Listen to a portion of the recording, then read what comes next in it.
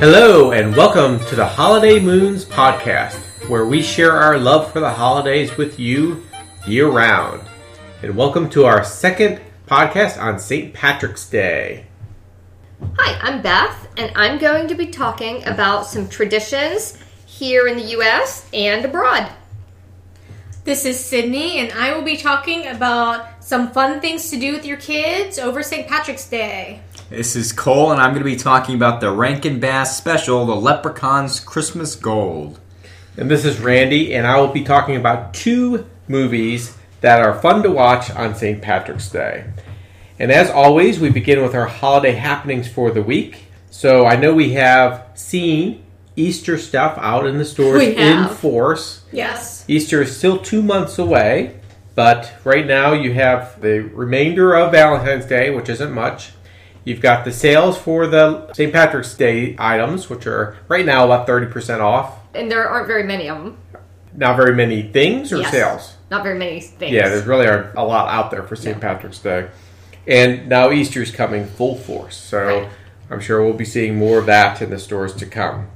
And then the other holiday happening we have is Beth and I will be on a Disney trip that we'll share at the following episode of Holiday Happenings. We're going there as part of our 30th anniversary tour of activities for the year. This is the first one that we know of. And that we know of. That's right. And we'll be enjoying our pass holder privileges down at Walt Disney World resorts. That's right. Yay. Looking forward to that. Yeah, we'll share more on that in the weeks to come. So with that, we'll transition over to our first topic for the day, which is the traditions here and abroad. This was interesting to me. I learned some things. Some of the things I knew, and some of the things I learned is there are some things that you will do that I probably haven't found, but you can feel free to let us know on social media if I don't get to that. The first thing I found was the Green River in Chicago. Now, I wasn't aware that this happened, but it has been happening for the last 50 years. The Chicago River gets dyed for St. Patrick's Day, a bright green. So there are two families, the Butler and the Rowan families, that are responsible for doing this, and they do it with a harmless orange vegetable dye. And the only way to become part of the 6-person boat crew that does this is to be related by blood or marriage to either Mike Butler or Tom Rowan. Did you say they do it with an orange dye? That's what my research said. It becomes green when it, like the chemicals hit the water or something like that? Right. Yeah. Right. I watched an aerial time-lapse video of this. It was very interesting. And it is a bright green that initially comes out. And you see the little boat. It goes up, back. And it's just really interesting to see how the green dye becomes incorporated into the river. And how long does it stay green? 5 hours. 5 hours. About 5 hours. Interesting. Yes, and from what I understand, there are a lot of people that go to Chicago to watch the initial dyeing and then experience the Green River for those 5 hours. And party. Now, So they do it on interesting. the morning of St. Patrick's Day? Good question. I would think that they would, but that has no bearing whatsoever on what they actually do. Why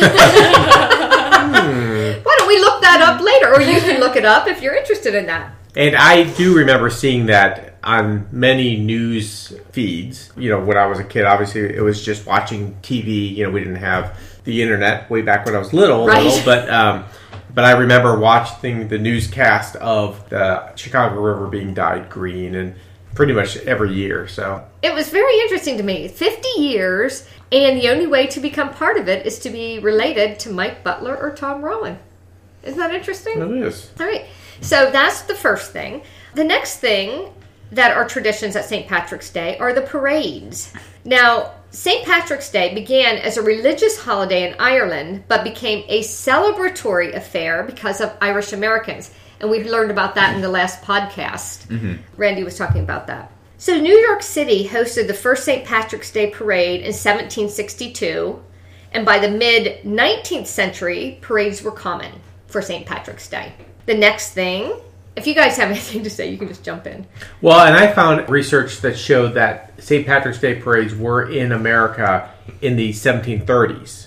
We talked about that the previous week. So I imagine that they maybe weren't recorded in a major city as to why there's a discrepancy. I guess so. And yeah, I looked at several different places and they all agreed that New York City was the initial place. But you're right. If it's just localized parade towns or whatever, New York City may be the first large place that it happened, that it got noticed. Shamrocks are another tradition for St. Patrick's Day. Legend has it that St. Patrick used the three-leafed shamrock to explain the Christian Holy Trinity. One God, three persons, God the Father, God the Son, God the Holy Ghost. In Ireland, people wore shamrocks on their coats and closed the day, St. Patrick's Day, by drowning the shamrock, which meant placing it in a glass of whiskey before drinking it. It's a good rousing way to finish up St. Patrick's Day. Another tradition is drinking beer. Now, there's two different kinds of beer that get drunk. Drunk beer on St. Patrick's Day.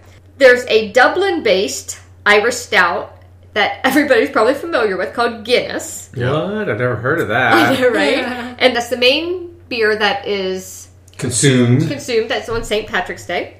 On a typical day, Americans drink about 600,000 pints of the beer. Okay, just so you know, that was amazing to me in and like itself. A non-St. Patrick Day. Just an average day. Americans, 600,000, which is crazy. But on St. Patrick's Day, we drink about 3 million pints of Guinness. When you say we, you mean we... I mean Americans. Yes, but not we, us. We don't. We don't participate in that. But that was amazing to me.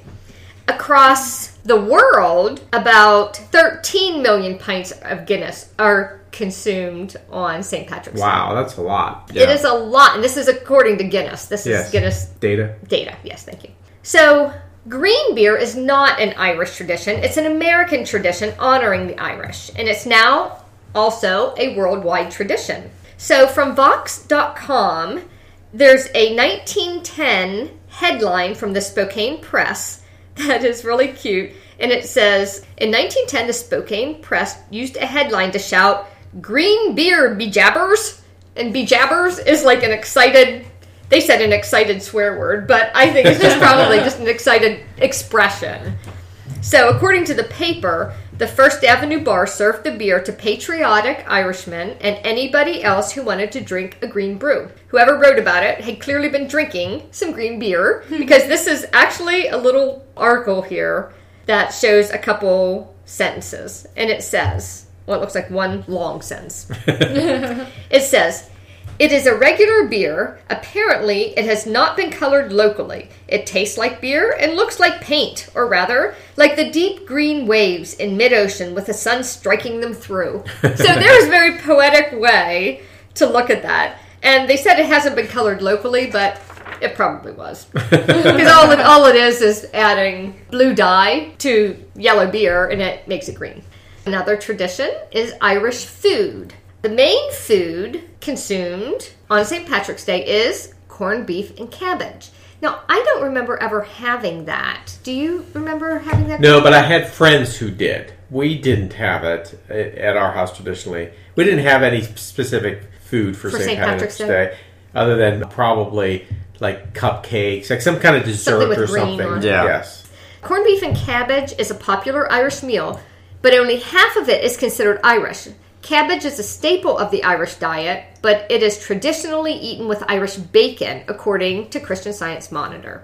The tradition of corned beef started in America when the Irish immigrants couldn't afford bacon and corned beef was a cheaper alternative. Oh. That's where that came from. Another Irish food that is much less common, but I saw a lot of information on it and recipes for it on the internet, is Irish soda bread. That's not traditionally what you think of, but I actually printed out a couple recipes because it looked like it was not really difficult to make and it looked like a lot of fun. Yeah, I think throughout my research with Irish traditions related to St. Patrick's Day and stuff, I also saw a lot of information about soda bread. Right. The final tradition here in America that I'm going to talk about is wearing green / leprechauns. So, I'm combining them. Are you slashing I'm leprechauns? slashing the Are you whole wearing thing. leprechauns? I'm making these two things a one. wearing green. If you don't wear green, you might get pinched on St. Patrick's Day. Why? Why? Exactly. No, I really want to know why. Please stop. Yeah, stop trying to pinch me. Just wear green, then you won't be pinched. Oh, okay. The tradition is tied to folklore saying that wearing green makes you invisible to leprechauns, which like to pinch anyone they can see. So if you wear green, you'll be invisible, the leprechauns won't pinch you, and apparently Americans won't either. So, if you're very short, maybe you could wear red and pass yourself off as a leprechaun. But nobody would know that. As we learned from... Right, from the last podcast. Right, well, the leprechauns would know that. Yeah, well, according to this, the leprechauns are They looking for switched green. at some point, I guess. Exactly. Or in America, they did. Leprechauns are mischievous, so the night before St. Patrick's Day, they can get into your house and do all sorts of things. My friend Jean is Irish, and I remember her telling me that on St. Patrick's Day, her son would wake up to all sorts of things that the leprechauns did throughout the night, including turning things over, misplacing things, Like hiding things would end up in the things. refrigerator that shouldn't be in the refrigerator. Right. And Really, things like that. really cute. Yes. It's something that I never grew up Yeah, with. none of it was mean-spirited. It was Oh, just no, right. like little trickster Right. things. But it was a lot of fun for her Right. son to wake up and have this experience. Some other things leprechauns can do for kids is leave little green footprints using washable paint, drop shamrocks or gold coins throughout the house for the kids to find. And I thought this was funny. One of the things that I found was turning the toilet water green. Isn't that hilarious? Wow. Does that mean it was, like, used? I don't Or- think so. I think they were just turning things green. Yeah. That one raises more questions than answers for me. Right, yeah. But she said her kids just always got a kick out of running to the bathroom and seeing if they had turned the toilet water green. But that's something, if you do it year after year, like you have to kind of maintain it for the kids to be able to anticipate it. Yeah. You can get as creative as you want. There are a lot of ideas out there. If you would like to submit some ideas for your local leprechauns to do the night before St. Patrick's Day. And the last thing I found about this is tradition says if you're able to catch a leprechaun, they have to grant you 3 wishes, which I would... Some traditions. Right. St. Patrick's Day is actually a holiday that is celebrated around the world. I'm going to go down through a few of the different countries and some ways that they celebrate. In Argentina, it's the home to the largest St. Patrick's Day celebration in South America, Buenos Aires. And I'm pretty sure that's not Buenos Aires. how do you say, hosts an annual street festival in the heart of the city. This event features music, dance performances by Celtic Argentina, and lots of beer shared among family and friends. You know, it's interesting because I actually found out that Argentina has the 4th largest Irish population in the world. Really? Yep. That's As far very as countries interesting. go. There's a very large population of Irish immigrants Well, in then that Argentina. makes sense. Yep. In Australia, Sydney, Australia welcomes over 80,000 people every year for the biggest St. Patrick's Day parade in the Southern Hemisphere, and the only celebration outside of Ireland sponsored by the Irish government. This year's Green Gathering, they call it, will take place in Prince Alfred Park and feature family activities, crafts from local artisans, marching bands, and Celtic dancers. In New Zealand, which is close to Australia, as the largest city in the New Zealand Daylight Time Zone, Auckland is always the first to begin the global celebration of St. Patrick's Day with the Auckland Irish Society Fair, followed by the elaborate Emerald Ball at the Pullman Hotel, and the Auckland Gaelic Athletic Association will hold its championships and festivities and end with the parade throughout the city. Next, we'll move on to Montserrat. On this Caribbean island, St. Patrick's Day is celebrated with a week-long festival, including traditional costumes, dancing, food, and song. The main celebration is the masquerade, attended by people of Montserrat, decked out in colorful hats and filled with dancing and festivities. Moving on to Singapore. Like the Emerald Chicago River, the Singapore River is dyed green for the largest St. Paddy's Day celebration in Southeast Asia. Attendees don green and orange costumes, and a motorcycle convoy leads a vibrant parade through the city streets. The St. Patrick's Society of Singapore also throws an annual ball complete with Irish dancing, live music, and plenty of Irish brew. The last one I'm going to talk about is Turkey. A short walk away from one of Istanbul's most vibrant nightlife streets, the city's Irish Centre hosts a lively festival at the James Joyce Pub, featuring Irish dance, music, traditional Irish dishes such as fried tomatoes and soda bread, and of course, Irish beer. This venue is renowned for its colorful atmosphere and authentic Irish fare. It's interesting because when I was looking at St. Patrick's Day, it really is an international holiday. It's celebrated in all parts of the world that you wouldn't think of, and you wouldn't normally think have Irish populations. I think Bulgaria, Russia, a lot of places, Japan, all have big Irish celebrations. Yeah, and it's not just a drinking and partying kind of affair. It can be a whole family thing that you bring your kids to. Right, it's celebrating Irish tradition. It's dancing, among many music. things that you can do with your kids for St. Patrick's Day. Right.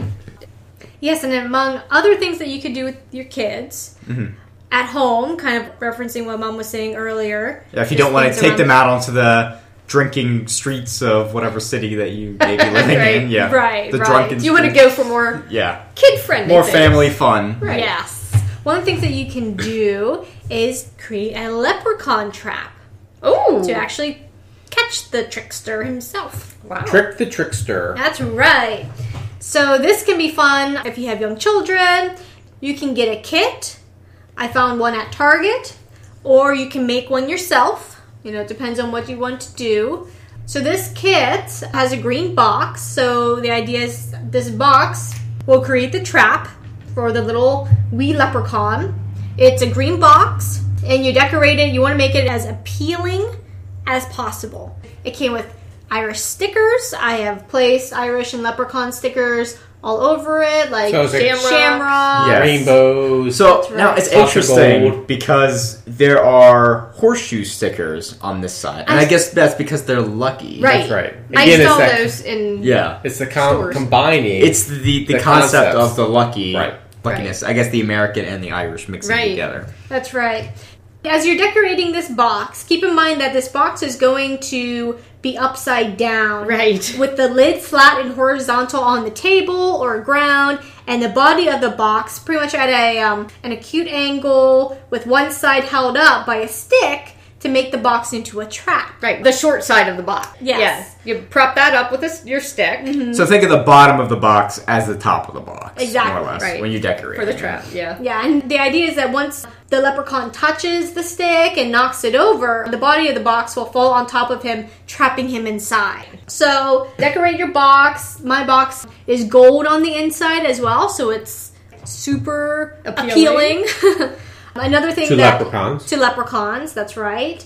Well, to any reasonable person. Right. Anybody who likes Yeah. sparkles. That's right. Next is either to cut out, or mine came with a little piece of paper that's pretty much all the colors of the rainbow. And you put that in front of your box. Kind of like a welcome mat. Yeah, like a red carpet thing. It's funny you Right. say all the colors of the rainbow, because I'm seeing pink, orange, yellow, and Well. 3 different shades of blue. Blue. It's green. That's funny. It's like a green-blue color. It looks blue to me. Like, if I looked at it that, looks- I'd say that's seafoam, that's teal, and that's like a sky blue. Yeah, Kinda. yeah. I can see that. It's how people look at colors different ways because of their. That's eyes. right. It's not Roy G. Biv. It's whatever colorful rainbow that you want to Yeah, have. That's right. That's right. As long as it's appealing, right? Bright colors. And then what you do is, So wait, you're saying not brown, gray, and black? right, again, you want to make it appealing. Oh, okay. Unless your leprechaun is coming straight out of Hot Topic. Then Finally, lay leprechaun gold coins over the rainbow and have it lead into the box trap, finishing it off by placing a nice big pile of the coins right smack dab in the trap, making it irresistible for That's the right. leprechaun. Because you want them to get into the box. Yes. This kit came with everything, but I mean, if you don't want to get the kit, it's very easy to make. I did actually catch a leprechaun. You did. I did. Did you get pictures? I did. you must not have made very good wishes, because you're still here. I know. So I think the point He is tricked- what we said earlier was either get the 3 wishes or get more leprechaun gold. You can see him. I have pictures here. You can see him kind of peeking around. I managed to get Yeah. a picture of him, and then Oh, he's you caught. got 'em. That's right. We'll have to yes. post those on Instagram then. Yes, we will. And I caught him actually with a coin in his hand and one under his arm. Oh, He was ready to, how to cute is that? head off with it. He's adorable.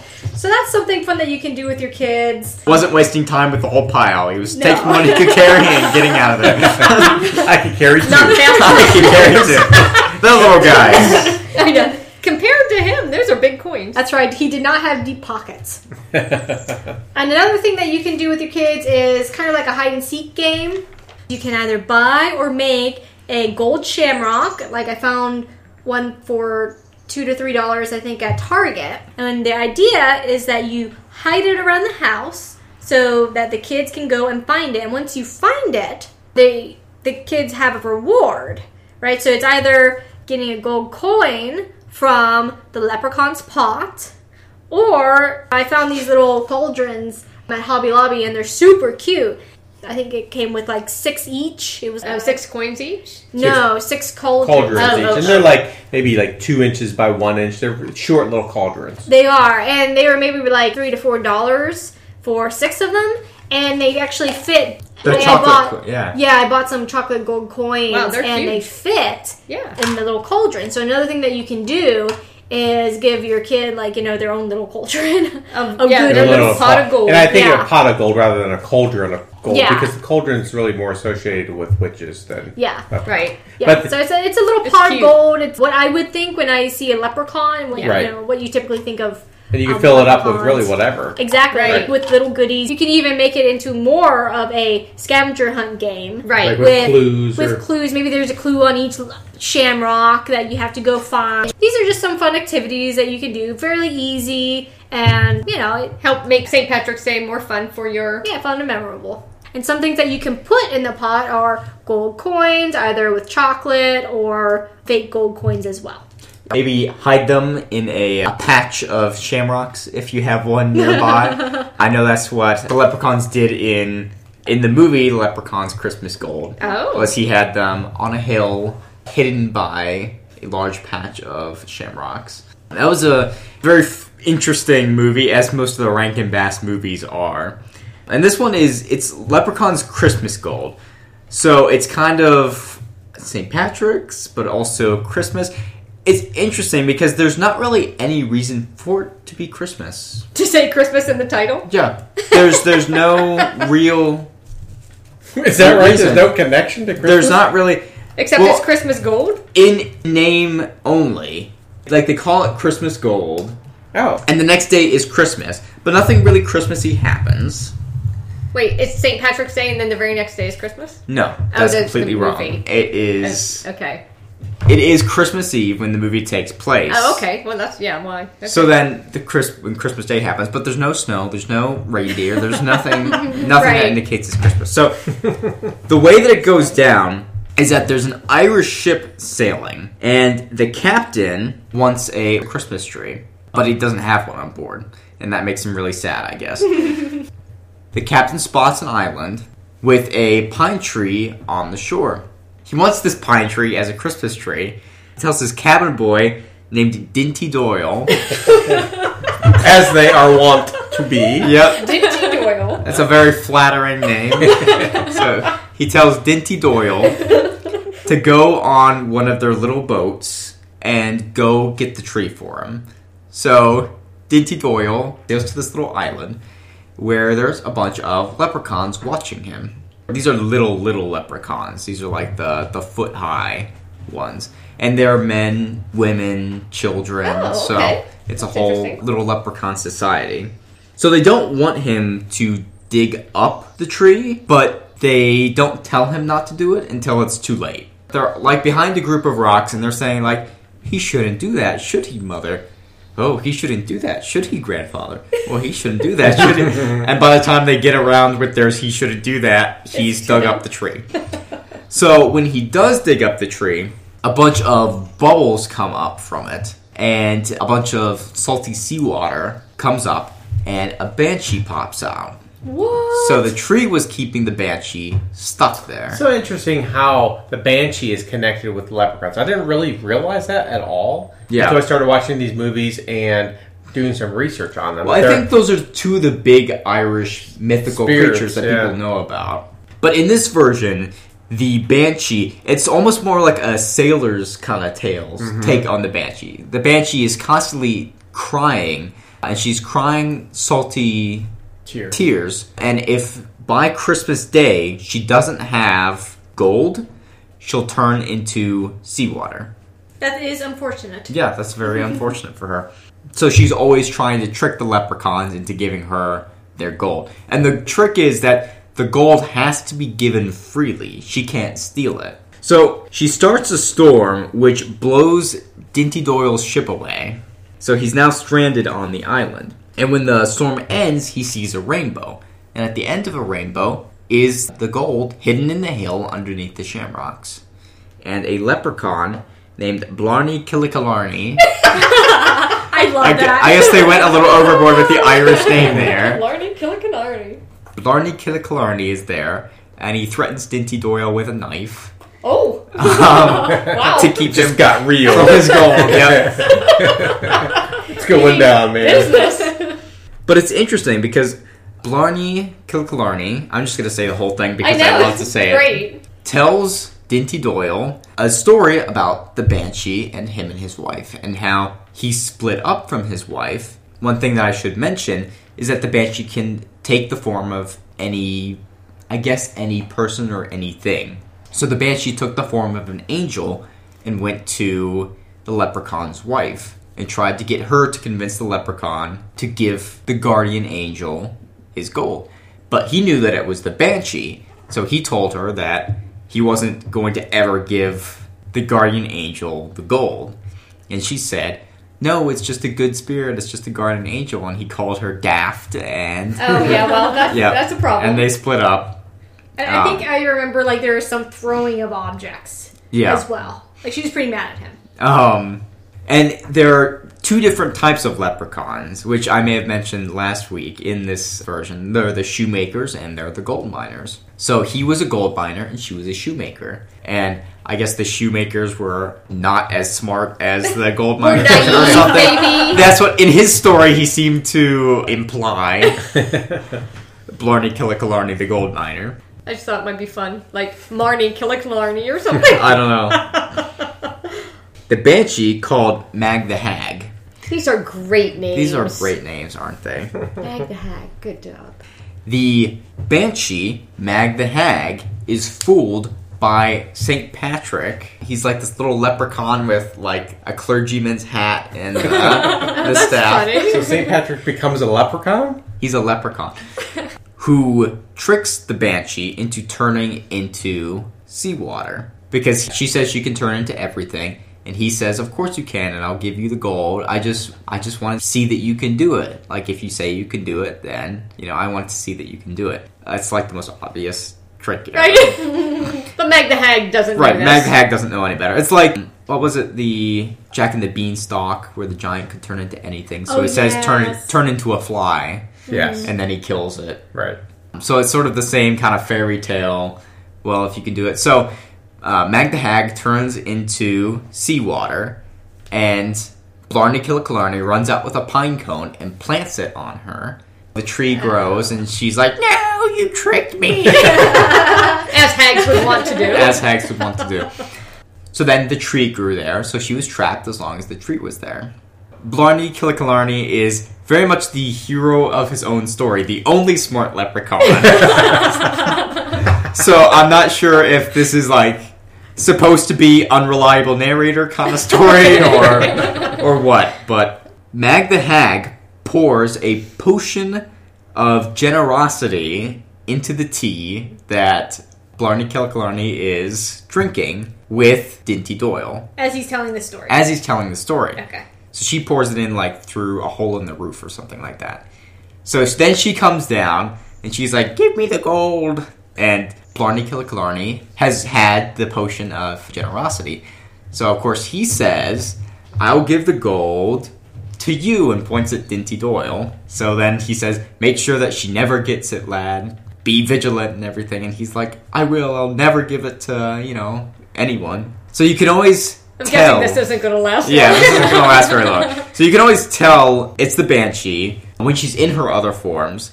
by the fact that she can never stop crying. There are always tears going down her face. So the guardian angel is always crying, and any form that she takes is always crying. Now, is that the case because banshees are made of tears? Yeah, they're made of tears, which is why they can turn into tears, which people say is like the salty seawater kind of thing. Dinty Doyle goes out, and his ship is gone, and he comes across a crying girl. And she says she's shipwrecked there. I'm assuming like 5 minutes. He comes across first crying person. She's like his age. She's like pretty. So she's like, if you give me the gold, I'll have the leprechauns build us a ship and the two of us can sail back to Ireland together. And he was like, yes, of course, I give you the gold. So it's like 5 minutes out. First person he runs across. They don't waste any time. Because like another movie would have him like be almost tricked a few times and then... Right, yeah. Not necessary. A few fake We'll outs. just get right to it. Not necessary. Just first person he comes across. Crying. Yep, crying. Of course, she reveals herself. She is the Banshee. What? So she goes to get the gold, but she doesn't make it in time because Leprechaun St. Patrick pulls a Gandalf and makes the sun come up early, and she's turned into tears. And does she stay there, or does next year she come back to... As far as I know, she dies. Oh, okay. Oh. Yeah, she's gone. So that's over. All the leprechauns are happy, and the wife comes back and she admitted that she was wrong, and he was like, oh, I was too harsh on you, but I was also right. It was only about 25 minutes, but it was a fun short. I actually really enjoyed it. Yeah, like, a lot more than I expected to. Yeah. And maybe it's because they had funny characters like Blarney Killarney, Dinty Doyle, Mag the Hag, that kind of thing. Yeah. And they had a few fun songs in there, too. Some people actually make the mistake of thinking that Christmas in Killarney came from this movie, but it actually predates this movie because it was a very popular song in the 1940s. But they do play it in this movie. In the movie. Mm-hmm. Interesting. That's interesting. I love that Christmas time. Yes. Christmas in Killarney. Yeah, so I remember watching this movie. I watched most of it just last year, I think, when we were down at Disney. And I watched up to when he gave the gold to Dinty Doyle. Mm-hmm. And just even from that point, it was just really enjoyable, and I thought it was an absolute cute movie. And it's interesting because when I was looking up plot summaries and stuff for it, a lot of people didn't like this movie.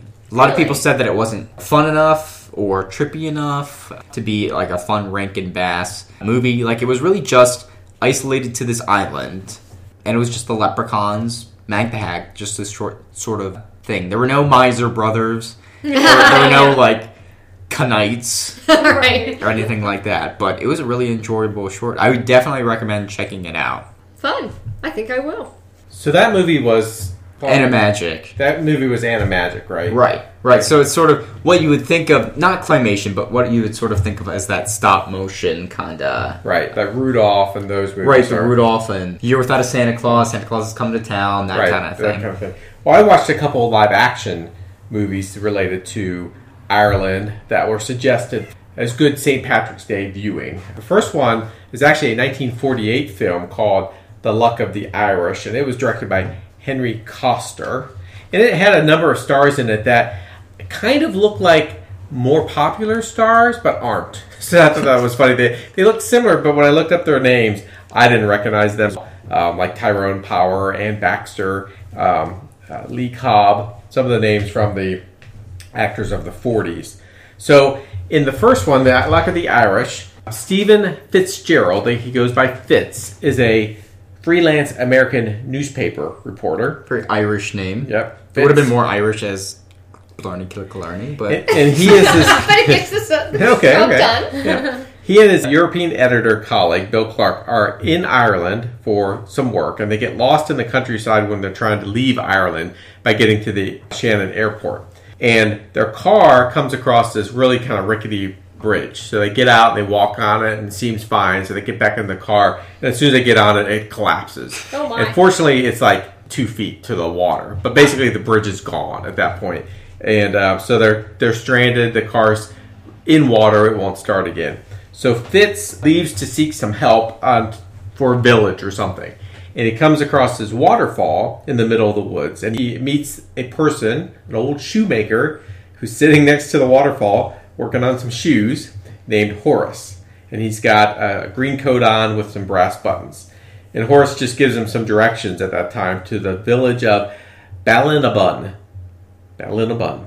They walk to Ballinabun, but the village is actually sea-locked. The bridge they went over was the only way off the little island part of this area, and it's sea-locked. So they have to wait until a ship comes that can come get them, and they can't go back to the airport. So they are basically stranded in this little village for a little while. They get a room in this little Kitty-Walk Inn, and they start meeting people and talking to people. And of course, there's a pretty young lady there that Fitz and her get along with. And when Fitz is talking to the innkeeper, he's talking to him about how he got help from this guy named Horace by the waterfall. And Fitz says, there is no waterfall up there. He said, no, by the pond. He said, I know the pond, but there's no waterfall.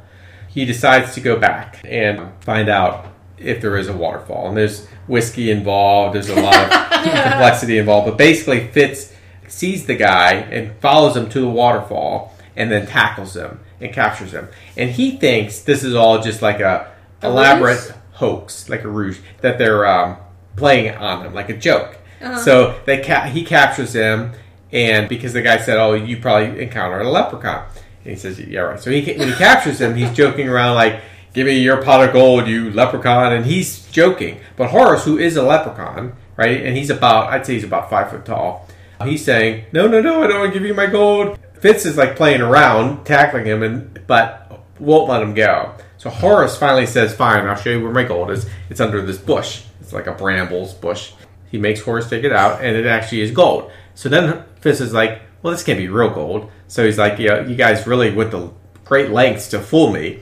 And then he realizes, oh, no, it's real gold. He's like, oh, that's weird. So he says, well, I'm not going to steal your gold from you. Here's your gold back. Well, Leprechaun has never encountered a human who's given the gold back once he's found it. And he doesn't really know how to act. He's like shocked that this... He's like, really? He's like, yeah, no, you're an old man. Here's your gold. So he says, all right, thanks. And as Fitz is walking away, Horace says, well, here, take this with you. And he flips him a gold coin. It ends up being a doubloon from the 1600s. But it's an old coin that he carries with him. He says, okay, well, thanks. And he goes back to the village. And from that point forward, a number of good things happen to him. Like the ship comes right away. They thought the ship was going to take weeks to get there. It comes the first time he looks out at the sea. There it is coming in. He's sad to leave because he's connected with the woman, the daughter of the innkeeper, who's named Nora. But he needs to go back to his job, to his life. So they say goodbye. He goes back to New York City. Jeez. In New York, Fitz works for this influential publisher turned politician who's kind of all about money and prestige, right? He's not really about, doing things for good politician's sake. And he wants Fitz basically to be his ad man, his person that's creating his image, because he's really good at writing. And his daughter really likes Fitz as well and wants something romantic there. So then, along the way, what happens, because good things start happening to Fitz, Horace, the leprechaun, follows him eventually to New York and becomes his manservant, so somebody like his butler in his house. But he denies that it's him. And Fitz keeps thinking, no, I've seen you before. And the guy's like, nope, never seen you before. So with Horace there, Horace helps lead Fitz down the path to realize that the life he should have isn't the life he's going after at the moment. Oh. That he should have a life where he enjoys his work, where he finds a woman who loves him for who he is and will help be the man he is. So Horace ends up manufacturing a way for Nora to come to America and for Fitz to encounter her, because normally they wouldn't have encountered each other, and he sets this all up. And the interesting thing is, Horace always stays about the same height, about 5 feet tall, so he's not really little, and you never see any obvious magic in any of it. It's all very situational magic, like he sets it up so that encounters happen at the right time, the right place. So it's very kind of interesting in that perspective. And as you can guess, and you can watch the movie, I thought it was actually a pretty good movie. Mm-hmm. In the end, Fitz realizes all the good things that he should be pursuing instead of the bad things. It's kind of like right towards the very end. And he actually ends up moving to that little village in Ireland with Nora, but also writing, which is what he wanted to do, but not for a political person. So, yeah, it's a fun black and white movie from 1948 that I thought was pretty fun to watch for St. Patrick's Day.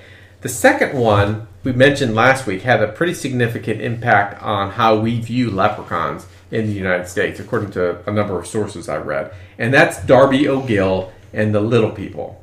So that was in 1959. It was in color, unlike the last one. And it was actually a Disney-produced film. So Disney, who was half Irish, considered producing a film in Ireland about leprechauns to be titled The Little People. And he had made several trips to Ireland, kind of scoping it out and getting the script and the scenes right before the movie was made. But that never quite materialized the way he wanted it to. So he ended up with this story about Darby O'Gill and the King Brian, of the King of the Leprechauns. They started filming it in 1958, and it featured mostly Irish actors, but it was shot entirely in California on the Disney lot. Now, the studio had borrowed Scottish actor Sean Connery from 20th Century Fox to have the role of Michael in this movie. And that was the first film that Connery made in the United States. It was also the first and only film that Connery sang in. Oh. Yeah, so he sings a little song in there. He actually had 2 songs in there, but one was cut. And they thought about dubbing another singer over Connery's voice for his song Pretty Irish Girl, but they decided against it and kept his voice in, which I thought was better because it sounded a little more natural. Well, it doesn't actually sound bad, no, I don't think. No, he doesn't sing bad, and it sounds like his voice. He has a very distinctive voice. In the course of the story, like he's just singing as he's working, kind of thing. Right, exactly. I do that all the time. So a short little summary of this, because again, no spoilers. I guess there's some spoilers for a 1959 movie. So Darby O'Gill is an old man in Ireland, and he's a caretaker for a home there. And he seems to be full of blarney as an old codger in Ireland, but the stories of leprechauns he tells at the pub are true. In fact, he and the tiny King Brian, ruler of the Little People, the leprechauns, are friendly adversaries, continually outfoxing each other. Darby needs a bit of magical help from the wily king when Lord Fitzpatrick, who's the lord of the manor that he serves at, replaces him as the caretaker with the handsome, strapping young Michael from Dublin, who's played by Sean Connery. Michael falls in love with Darby's beautiful daughter, Katie, which is all right with Darby, but the lad has a rival in a local ruffian, the son of a devious widow who wants her boy to be the caretaker, because a caretaker is like the cushy job, basically. You get paid a lot and you have a lot of prestige. King Brian, again, the leprechauns, supernatural assistance is necessary to make everything come out all right, but the sneaky leprechaun won't play matchmaker without a fight. Finally, real trouble comes in the form of the Banshee. So Banshee comes towards the end, and Darby needs all his quick wits to save his daughter from the wicked spirit. So that's kind of the overview. So I started to take notes during the movie of different things about leprechauns because of my previous research into leprechauns and how it's not always consistent. So some of the things that this movie said that kind of carry forward were early in the pub, Darby says leprechauns can't use their magic as long as you maintain eye contact with them. Darby catches the king at one point and demands 3 wishes from him and threatens him with a curse from the father of a blessing from him. So he threatens the king with a Christian curse, basically, by blessing him. So the blessing would be a curse to the leprechaun king. So I thought that was interesting. Yeah. Interesting. That is interesting. I've It's never kind of heard like that. a little paganistic Right, creature, exactly. I guess. Right. And at that point, that time he catches him, he wishes for health, he wishes for a big crop of potatoes, and then he wishes for a crock of gold. And he gets them all. And he's really careful how he wishes because, again, the king is always looking for ways to twist. Like, if you wish for the crock of gold but not for health, then you might die. Because he's done this several times with the king, is very aware of how specific you have to be. But the king tricks him into wishing for a 4th thing. And if you make a 4th wish, it negates the other 3 wishes. So all those things go away. And that comes to play at the end of the movie. So we're talking about how old are leprechauns. The king in this movie is 5,000 years old, which makes it why it is so hard to trick him and get his gold, because he's so wise. In this particular movie, there are songs. They do sing occasionally, and there was a big dance scene by the leprechauns with Darby in the castle area. And I found a note about the leprechauns' palace that they put together. So it was large enough to accommodate 40 horses in a circular dance routine. So in this dance scene, at some point they get on horses before they go off and out, and they're actually on the horses in this huge area. So are they little horses then? Well, Like in the story. in the story, yes, they're little horses. So in the dance scene, only Darby's big, and the leprechauns are always small. They're always about maybe 20 inches tall. And the other thing I read was, how did they do that? Because when you look at it from today's standard, it's actually pretty good. I remember that it doesn't look like a cheap effect. No. When And all they really did was the perspective, where they had Darby close to the camera and everything else was far away. So they did just that forced perspective approach. So that was interesting. The other thing that I find out about leprechauns in this movie is that leprechauns can't do magic in daylight. So at one point, he tricks the king into drinking until morning, and he's able to catch him in daylight because the king can't do any magic then. That seems like a really important thing to not get tricked into. Right. As I mentioned later, the Banshee comes, and part of the end scene is that Darby sacrifices himself in order to save his daughter. And the sacrifice puts him onto this death coach, like a stagecoach kind of thing in the end. And the Banshee is the herald for the death coach. The way the king, Brian, helps Darby get out of that was that wish for the death coach was Darby's third wish. So the king shows up on the death coach with Darby and tricks him into saying a fourth wish, which negates the first three wishes, which means that Darby got kicked out of the death coach. So there's some plot holes there simply because you think, well, then doesn't that also negate the wish that his daughter got better? But it doesn't. In the end, all those things kind of come together and everything works out perfectly. Some interesting points there. A few trivia points. With the death of Kieran Moore in 2007, Sean Connery became the last surviving member of this cast, and still is today. So I thought that was interesting. The actors who played leprechauns were not given any credit for the screen, nor did Walt Disney allow any other material to be published about them in the marketing for the film.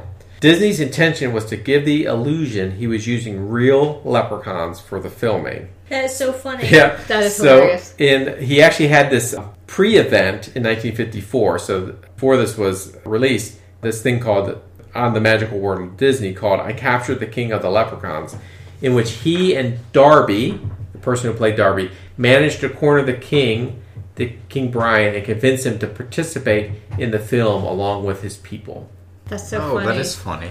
And in the opening credits to the film, it includes the following statement signed by Walt Disney's, this classic signature that you see. It says, "My thanks to King O'Brien of Knocknashiga and his leprechauns, whose gracious cooperation made this picture possible." That's so funny. Aw. Yeah. That's hilarious. So I thought A both. bummer, though, if you were one of the actors that were the leprechauns. Yeah. Especially the king. He doesn't even get credit. Yeah, so I thought both of these films were fun films that you could watch on St. Patrick's Day, but really any day. But they do have leprechauns in it, and they both have very different viewpoints of leprechauns as well. So those are fun things to do on St. Patrick's Day with your family. Yep. Yeah. And that ends our St. Patrick's Day episodes. We will end this particular podcast with our future festivities, of course, for the week of March 18th. So on March 18th is Supreme Sacrifice Day.